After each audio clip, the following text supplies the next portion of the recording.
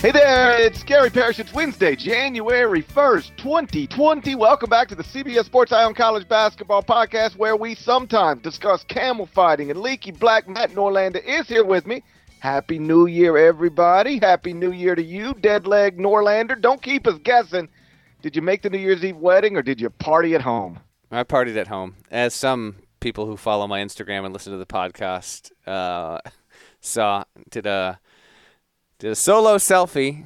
Deadleg Norlander is becoming a thing of the past in a hurry here. I'm on the mend, feeling better by the day, but I didn't want to chance it, so I dodged the Brooklyn wedding. My wife went with her sister, brother-in-law, and mother, and did all that stuff. I stayed home with the kids, and I chilled on the couch, did some reading, listened to some tunes, built out the court report, and then kind of spent the final 45 minutes of 2019 flipping back between. I never watched the television New Year's coverage. It's always usually we go to a friend's house or something, so it's on, but you're never really watching it until it's 11:59 essentially. And so that was an experience. They had I checked CNN. They had Anderson Cooper trying Jägermeister for what I believe was the first time in his life, and Jaeger's disgusting. So that was actually entertaining to see him, because I also don't think he hardly ever drinks, and that's become part of the bit is he tries different things on New Year's Eve, and that's the only time he drinks. So, but yeah, that was basically it. And then 12:17 rolled around. I was like, what am I doing up? Kids are asleep. Wife won't be back for an hour and a half or so. I just passed out. So that was my New Year's. I know that you were coming to us from Manhattan in New York City, and you were able to have a sociable night out. We actually flip roles here. Normally I'm out on New Year's, you're back at home. That wasn't the case there, but you sound mostly, mid-afternoon, January 1st, 2020. I think you're fairly recovered here. Yeah, I feel good right now, but I haven't felt okay most of the day. It was rough getting up this morning. I brought my wife. I'll be in studio CBS Sports Network on Wednesday night and Thursday night. So that's actually why I'm here. It's not just to be in New York. Right. But we came up on New Year's Eve. I brought my wife with me, and I might have talked about this in the podcast at some point over the years. You did, but that's okay. We exchange students. I can't ever remember where I say what. So I have no idea. I talk so many different places. I don't know where I've said things that I say. So we had an exchange student from Germany and an exchange student from Italy several years back in different years. But we've obviously stayed close with both of them. And we've been to Italy to visit the Italian and to Germany to visit the German. And we've met them in other places as well. And they've come back and visit. Long story, not so long. The German exchange student and her boyfriend were spending New Year's Eve and really this whole week in New York City. So we said, okay, well, I'll bring Kelly up and we'll just spend New Year's Eve together. So we had a nice dinner, and then we settled into a little bar for the countdown. And the problem becomes I don't really hang out anymore. We go to dinners and then we go home, or we hang out at home. But the days of me just hanging out in the bar, that's not really my lifestyle at all. And so when if I drink at home, everybody in my house goes to bed by 9:00, everybody. And so I'll have a few drinks and then I'll just go to sleep. I don't try to make a night out of it. But when you're out 2 a.m. and you can't just roll over and go to sleep. You just end up drinking a lot more than you normally would. And so, yeah, I woke up with a bad headache. I woke up, first thing I did walk to CVS here in Manhattan. CVS or a Dwayne Reed. Can we be accurate? Dwayne Reed, I'm sorry. Yeah, okay. It is. It was Dwayne Reed. Yeah, okay. Dwayne Reed on 59th, if you want to get specific. Okay. And I grabbed a bottle of Advil and a 6-pack of Coke Zero. I've been just chugging Coke Zero and Advil. I feel good. I'm okay now, I guess. Okay. Doesn't need to be the Ion Anatomy podcast, I don't think. I think we can try and break the streak here. But yeah, let's. I'm glad you're doing all right. Glad listeners are here with us. We do have some hoops to talk about here. It's been obviously relatively slow. I actually also watched some college basketball on New Year's Eve because, I mean, really, what the hell else was I going to do? And it wasn't a night void of games. I mean, to this point in the season, we've had at least 7, 8, 9 nights that were more dire than what New Year's Eve provided us, and that's because and the diehards will know this, but most specifically remember this. When conference realignment happened, the Big East always has games on New Year's Eve, at least a pair of league games. No matter what, they are always playing on New Year's Eve. That was the case again. So do you want to start there, or anywhere else in particular you're thinking that you want to lead off with the hoops content here? I want to start with the trivia time. Okay. Trivia time 2020. I don't know where you're going with this. All right, go ahead. Norlander, only 2 teams woke up this morning with 4 Quadrant 1 victories on their resume. Can you name them without looking? 2 teams. 2 teams. Yeah, Duke and Butler. Butler is one of them, and that would be the tie to New Year's Eve. Butler got a quad 1 win on Tuesday night at St. John's in a game they led by 23 points and then trailed by a point in the final minute and then end up winning 60-58. That was their 4th quadrant 1 victory. The other team is not Duke. Well, we've done this. Okay, so we did a variation of this trivia time like 5 podcasts ago, and Duke was one of the answers. And then you had me guess all these teams. Oh, my gosh. It's not Duke. 4 quad 1s. It's not Baylor. Butler's one of them. It's not Kansas. Okay. You just said something that's untrue. Oh, Kansas is the other one.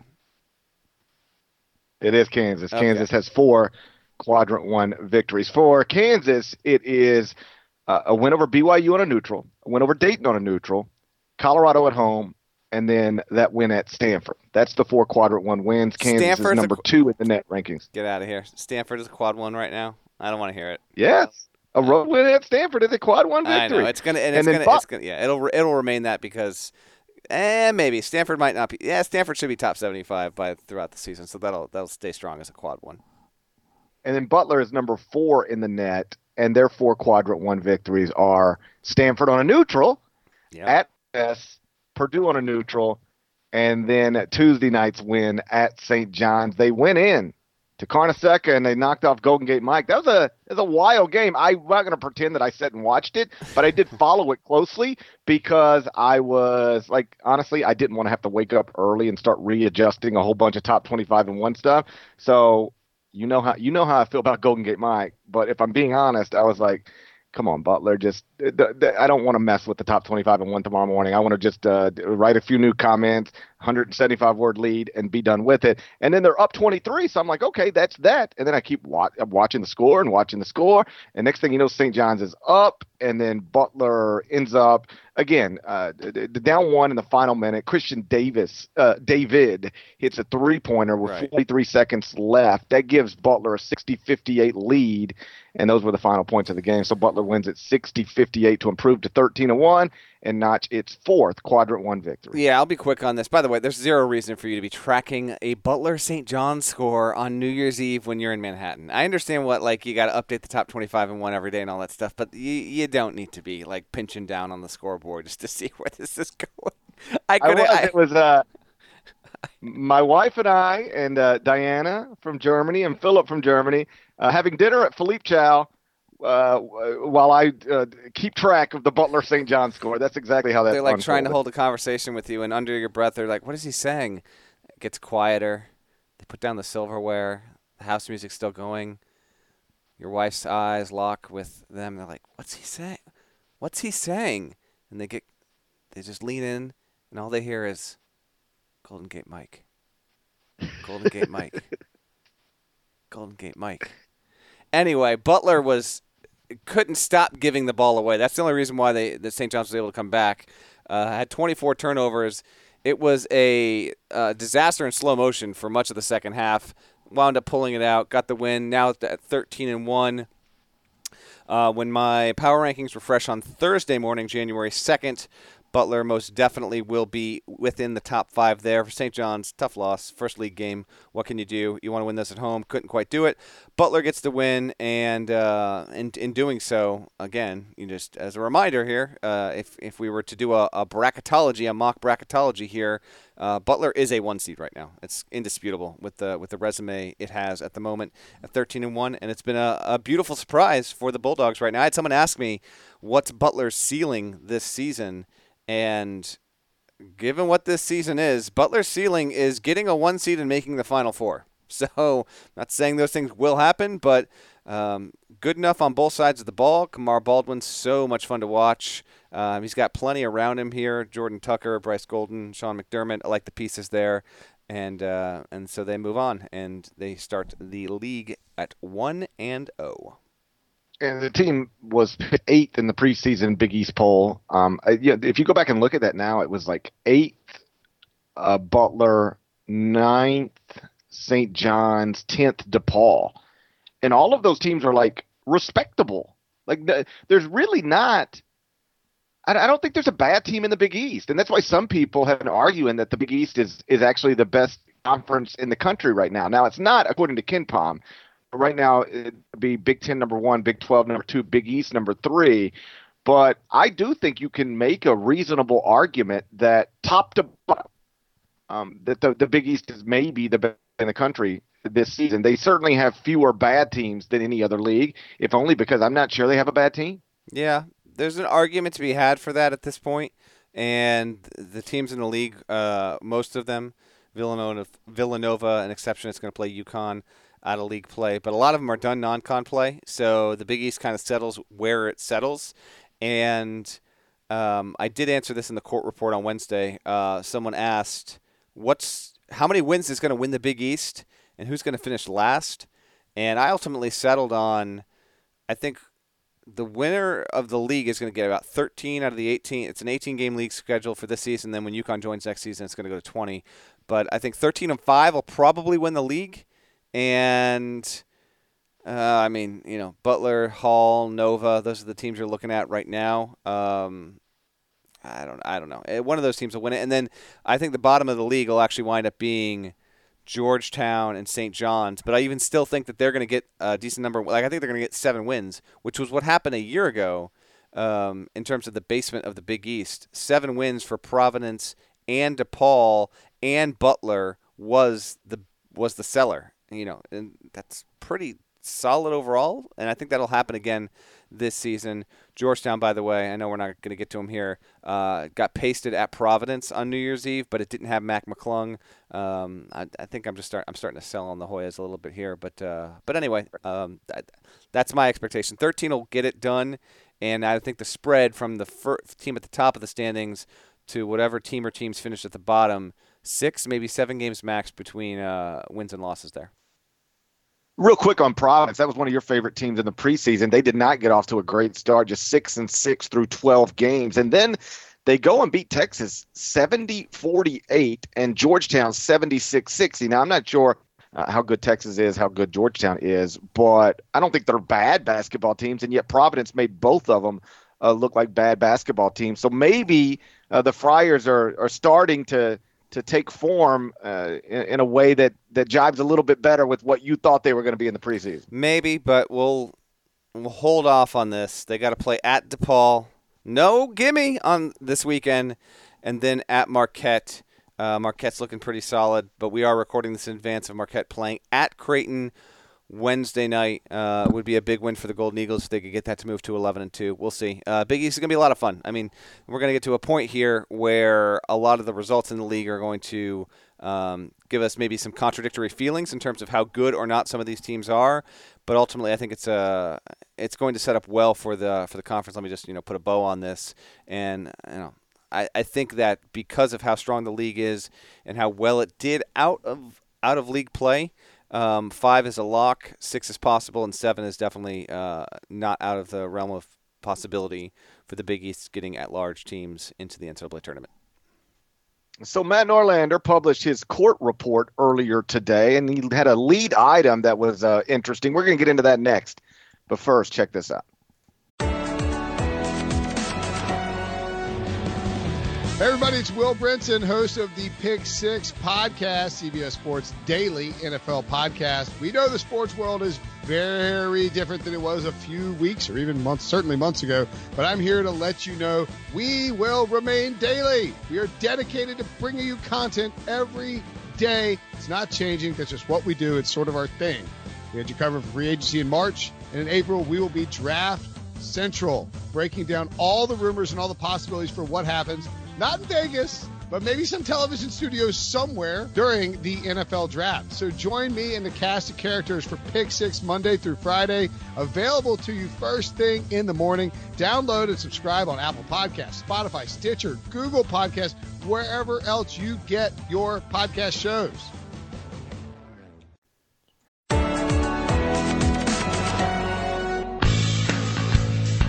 The world of golf is on hiatus, but thankfully for you, the First Cut podcast crew is not.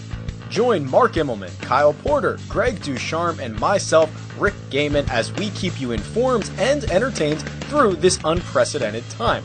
No tournament? No problem. We're still coming at you 3 times a week during these trying times. Tune in as we bring you weekly news, rewatches, interviews, and trivia. What are you waiting for? Come join our group and let's talk golf. Download and subscribe on Apple Podcasts, Spotify, Stitcher, and anywhere else podcasts are found.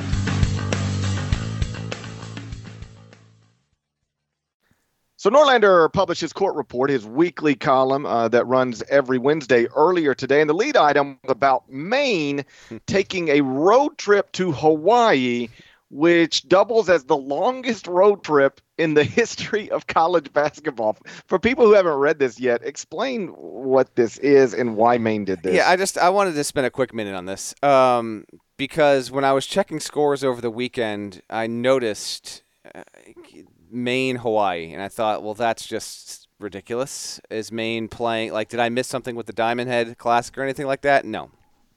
So the University of Maine, which is located in Orono, which is about 20 minutes north of Bangor, which is in the middle of Maine. We're not talking like Portland, Maine, on the southeast coast or anything like that. Richard Barron, second-year coach there, they decide to schedule this game at Hawaii. And I don't know why I heard from a couple of coaches saying, what are they doing? Are they out of their minds? Now, yeah, sure. You live in Maine, you get to go to Hawaii. It's an awesome thing, particularly over break, and that's great and all. But you could just as easily try and schedule a game in South Florida or San Diego and cut the trip in half, if not more so. A couple of quick details on this. Only by the crow flying was it 10,766 miles. They flew from Bangor to Philadelphia, that's 472 miles. Philadelphia to Chicago, that's 675 miles. Then Chicago to Honolulu, that's 4,236 miles. That's just one way. The team got up over the weekend at it departed at 5:45 a.m., so God knows what ungodly hour it woke up at. Did not land in Hawaii until 8 o'clock local that night. That amounts to about 19 hours worth of travel. And if you're Maine, now Hawaii pays for the travel, because if you're Maine, you cannot afford to play this game. The cost is ungodly. I don't even know how, as a side note, Parrish, I didn't even include this, I don't even know how Hawaii's athletic department is run or budgeted, because it literally has to pay for flights, hotels, ground transportation for almost every single team that comes and plays in Oahu for non-conference competition as a way of getting the games period there, because it's not exactly the easiest thing. But one other note, this is commercial travel from Bangor, Maine to Honolulu. Like, the experience, I'm sure, was awesome. This is random. It's the longest possible road trip you can have in college athletics, period, because there's no further team east than the University of Maine and no further team west than the University of Hawaii. But that's travel hell. 3 airports, 3 layovers, commercial flights. You're sitting on an airplane north of 16 hours, traveling through all that stuff. So I guess credit to Maine. It's a total scheduling oddity. It never happened before. I don't know if it'll ever happen again. But as you know, so many people listening, and you and I know, like, these vacations that we seek to take, that we hope to take, that we're fortunate enough to take, that are overseas or involve like flying to Hawaii, like the one downside about it is the air travel is killer. Imagine doing that, and oh, by the way, Maine lost by 40. No, imagine doing that, and oh, by the way, it's a basketball team. My point being this. Like, it's one thing for me. Like, last year, I went to the Maui Invitational. So I flew Memphis to L.A., L.A. to Honolulu, Honolulu to Maui. But I'm 5'7.5" and in first class. So it's like a long trip, but I'm like, I'm cool. I'm watching movies and having drinks and stretched out. Now imagine, because I doubt Hawaii's paying first class tickets for an entire basketball team. So now imagine you're 6'9", sitting in 32B for 19 hours. Terrible. I mean, it's great. It's insane that they would do this. Listen. Here's the thing about Hawaii. It is awesome when you get there. It's awesome while you're there. It is not awesome getting there. I mean, you get to LA and you still got like another 5 or 6 hours across the ocean. I mean, it's a not fun trip. In fact, John Calipari, I think, is on record saying that he will not take Kentucky to the Maui Invitational. That's right. He says it's just not worth it. Yeah. He's like, it's just not worth going. It takes too much out of your basketball team. The time zone, the time changes, the travel time, and that's, if Kentucky goes, they're going charter. Like they might have to touch down and refuel somewhere. I don't know how that works, but they're going to be on a private chartered plane where everybody can stretch out and do what they want to do. And so for Maine to do this without that is just bananas. I would love to know the rationalization behind putting a basketball team through that, because it seems excessive. It does. Yeah, I don't know. And Maine is just a quick side note to wrap this up. I mean, Maine, we talk about like some of the hardest jobs in the country. The military academies certainly qualify. SWAC jobs, obviously, MEAC jobs. Maine, given its severe budgetary limitations, its location, its league, all of it, everything, I would say easily qualifies as a top 5 tough job in the country. And I sincerely hope that those players had a great time and got the most out of it, because then they had to fly back overnight to Chicago. I mean, it's just so much, and you lose by 40. Like, it's not like you're even good enough to compete with Hawaii once you get there. So it was just something that popped me. Slow week. The longest conceivable true road trip. I mean, if teams are flying, to China for this Pac-12 stuff, it's technically longer. But this is a genuine road trip for a road environment game. It's the longest possible one you could ever see. And just as a side note, the longest one within the continental United States would be, and I did not look if this has ever happened or not, but if the University of Miami is the southernmost eastern school by like a half mile over Florida International, playing at Washington. So that's the longest distance within and it's like, it's basically half as long as what Maine had to do to get to Hawaii.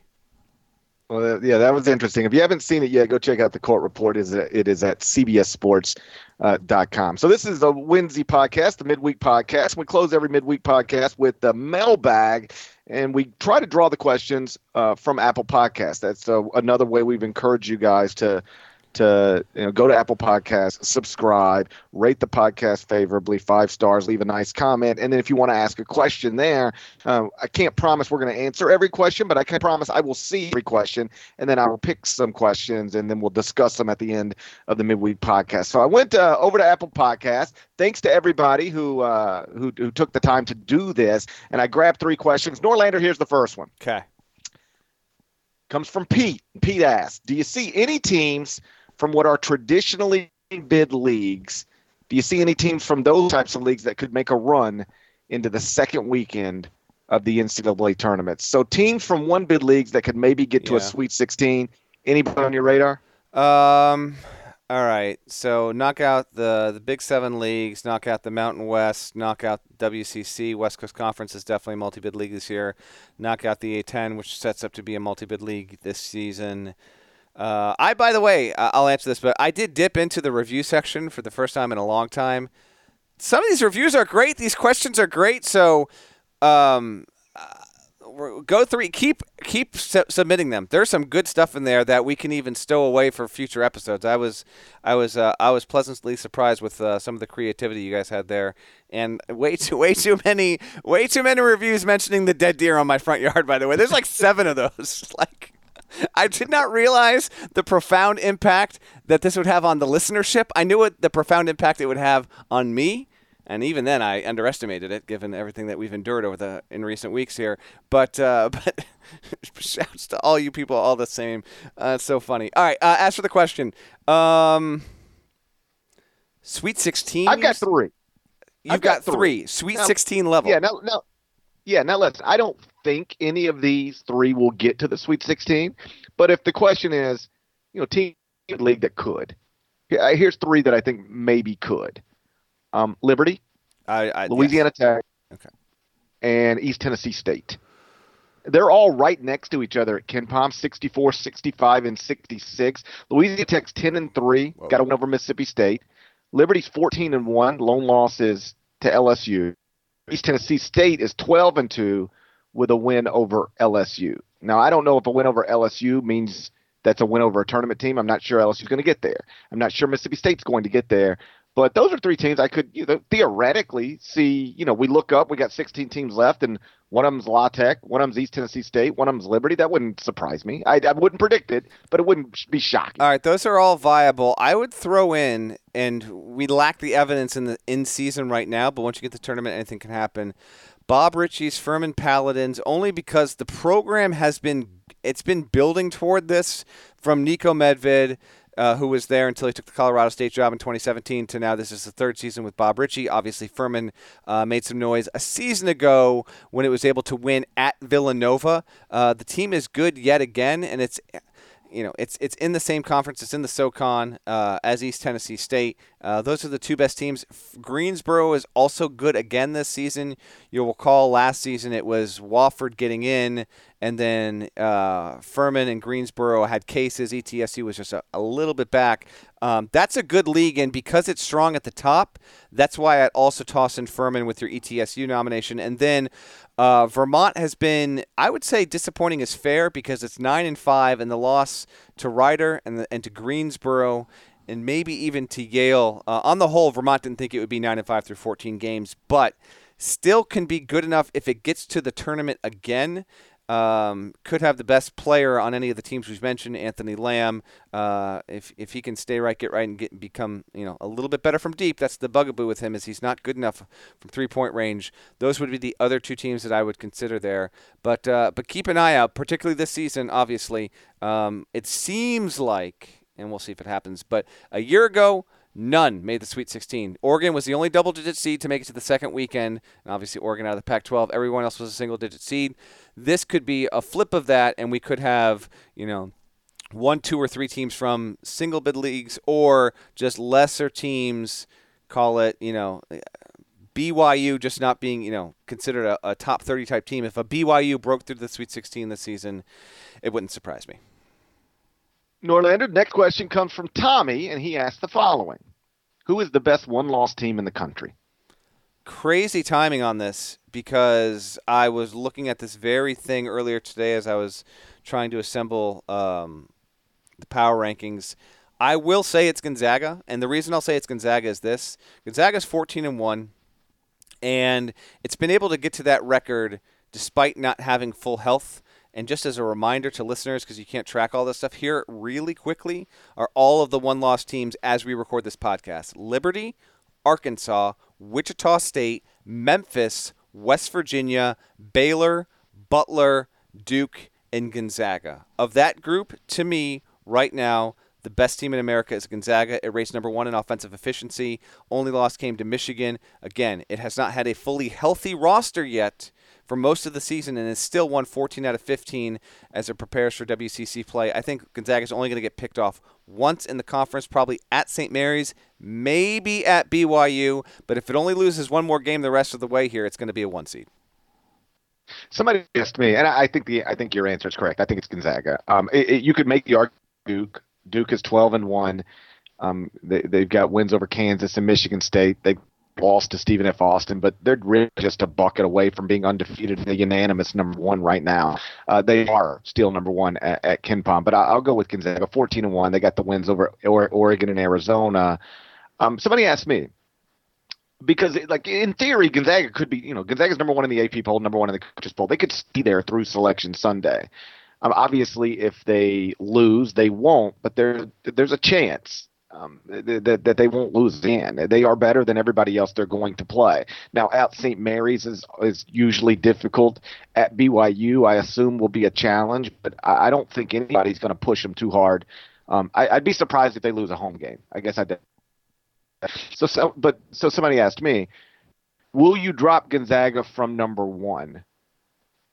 Even if they don't lose, meaning schools in other leagues like the ACC, Big 12, Big 10, Big East are going to be able. We open this podcast talking about quadrant one wins. Gonzaga, right now has 3, and they're going to be teams in other leagues that are just going to shoot way past that number, and they'll be sitting here with 6 quad one wins, 8 quad one wins, 9 quad one wins. How would you handle that? Like if you were an AP voter or with your power rankings, will you drop Gonzaga from the top even if Gonzaga never loses again? Yes, only in this regard, because I assemble the power rankings like this. It's not the totality of the resume.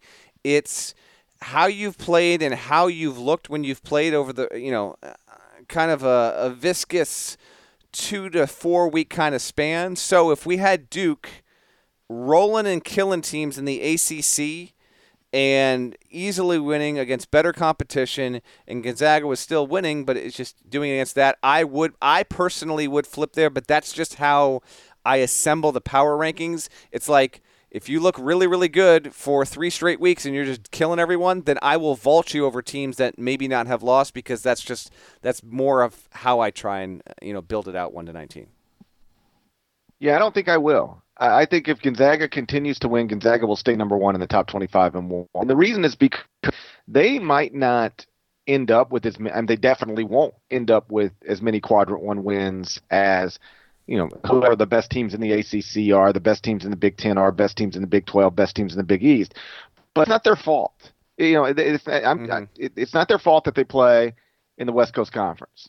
And I'm not going to punish them for their league affiliation when they have shown themselves to be truly elite through a challenging non-league portion of their schedule. They've got a neutral court win over Oregon that I think is going to look great. Oregon right now is in the top 5 of the top 25 and 1. They've got road wins at Washington and Arizona. They've got that home win over North Carolina that probably isn't going to mean much no matter what North Carolina does going forward, because Cole Anthony was not on the court for that. But still, they proved themselves to be elite, and I think to drop them from number one if they never lose is to punish them mostly based on league affiliation, and I don't think I want to do that. All right, so we're in agreement. Gonzaga, best one-loss team in America as of now. Intriguing competition behind them, and we'll see who can, as league play gets going here. I think, that number is going to dwindle. We're nearly at 10 overall right now, and we might be down to 5 or 6, within a week and a half time. Last question. It comes from Dover, and I didn't know this. Something people out there were wondering about, but this is the question he asked. Does Gary Parrish live in Memphis or Mississippi? I loved this question. Thank you. There were a couple of them, and I don't remember the other one. You got to first of all, you got to read the whole thing. But there were a couple I was like, he needs to read these. There's another one I can't remember. I might pluck it for next week's. But all right, read the whole thing. I don't have the whole thing in front of me. Oh, you don't. You just want to. In front of me. Okay. This guy asked whether you live. Oh, it's so funny. It's so funny. It's such a good. Okay, I got it right here. Okay. I got it right here. Okay. Dover 22, he writes the following. This is my absolute favorite mystery podcast. Yes. For the past few years, this podcast has been cranking out episodes that seek to answer the does Gary Parrish live in Mississippi or in Memphis, Tennessee? Some people point to comments from GP about how his home is in Mississippi as evidence. Others focus on his claims to be in the local market for all the Penny Hardaway news. However, these are all red herrings. The true clues are buried deep within the shouts at the end. How does Chester, South Carolina come into play? Who is Larnell and what makes him a legend? In the end, all of these clues come together to reveal the truth. In the interest of avoiding spoilers, I will say no more. That is a terrific review question, all in one. I mean, you're Gary Parrish. You're going to have to I don't know if this particular listener has. What do you say at the top? How long has he been listening to the podcast? Years. That he's not listening carefully enough, because at least a dozen times you have clarified your residence situation, because you work in Memphis, but you live just over the border in Mississippi, so it's like about a 25-minute commute there. But really the question is ultimately, when you say where you're from, are you from Mississippi or are you from Memphis, GP? People got to know. Well, I think okay, let's say I get into an Uber. You know, I'm in New York City. I get into an Uber, and for some reason we're talking to the Uber driver. If the Uber driver were to ask, so where are you from? I would say I'm from Memphis, because though I live technically in Mississippi, my community is just a suburb of Memphis. It just happens to be over the state line. It is Hernando, Mississippi. According to Family Circle magazine, one of the top 10 places to raise a family in the United States. Oh, really? Family Circle says that, huh? Is it not? If that's the case, if that's what Family Circle's saying, it sounds to me like you don't want to say I'm from Mississippi because you don't want to be stigmatized at the start of a conversation by other people, because they might think like, oh, this guy's from Mississippi, which I don't think should be the case, because Mississippi is home to some of the greatest authors in American history. It's got such rich history in regard to that. I mean, I know there are other aspects of the state, even still to this day, that are not exactly prideful, to put it mildly. But yeah, I feel like if that's where you go to sleep at night, and you're not like, you can't take your bike to Memphis. You can't ride a bike to Memphis. You need to get in a car, get on an interstate. You could take a bike to Memphis. Theoretically, yeah, sure. But you know what I'm saying. I think you gotta start telling people you're from Mississippi. Okay, so I'm 20 minutes from the Memphis International Airport, 25 minutes from Bill Street. Here's the truth. You want me to break it down? I was born in Memphis. I was raised in Horn Lake, Mississippi, which is right next to Hernando. It's a little further north than Hernando, closer to Memphis. So I was raised in Horn Lake. And then my wife and I lived in Memphis. I went to school at Memphis, lived in Memphis after I got out of school. My wife and I lived in downtown Memphis until we were pregnant with our, and then we moved to the suburbs, first to Olive Branch, Mississippi, and then eventually to Hernando, Mississippi. So there are basically 4 cities in DeSoto County, Mississippi: Horn Lake, South Haven, Olive Branch, and Hernando. I grew up in Horn Lake. My wife grew up in South Haven. We lived in Olive Branch once upon a time, and we now have settled into Hernando, with the top 10 places to raise a family, according to Family Circle magazine. All right, so the mystery is done. The mailbag is done. Keep sending in your questions, no matter how elaborate they are, and whatever they thrust upon us, like that. I love that question though. And yeah, that's pretty much all we got. You got to get to the studio, man, right? You got studio work. College hoops games on tonight, Wednesday, Thursday, CBS Sports Network. I want to encourage the listeners of this. CBS Sports Network, I'm going to be earnest and genuine here. GP does a terrific job doing studio. In fact, sometimes I even catch myself thinking like, that's the same dude who sometimes, like, we get ready to do these podcasts, and it's like, that's the same person. He does a great, great job, and it's always fun watching you. He will be in New York, obviously, weekly from here through the end of the season, and we'll still be getting your pods 3 times a week. We just, we might have to juggle depending on travel schedules and all that stuff, but enjoy it tonight, man. A little light on the slate, but there's still enough to entice us before you get back home when we pod Friday morning. Thank you for those nice words. And we got a triple header tonight. So not only will I be in studio soon, I'll be in studio for a while, like well after midnight. We've got an hour-long Inside College Basketball show that I believe starts at 6 p.m. Eastern. And then we've got a triple header, and then we'll have an Inside College Basketball at the end of the night. So it'll be me, Brent Stover, Khalid El-Amin, and Ryan Hollins in studio. And then I think just me and Stover in studio by ourselves tomorrow night. I'm not real sure. But either way, tune in if you're bored. Shouts to Devin Downey. Shouts to Chester, South Carolina. Shouts to Terry MF and Teagle. He's a little Chester. Please go subscribe to the Eye on College Basketball Podcast via Apple Podcasts. Rated favorably, 5 stars, nice comments. We will talk to you again on Friday. Till then, take care.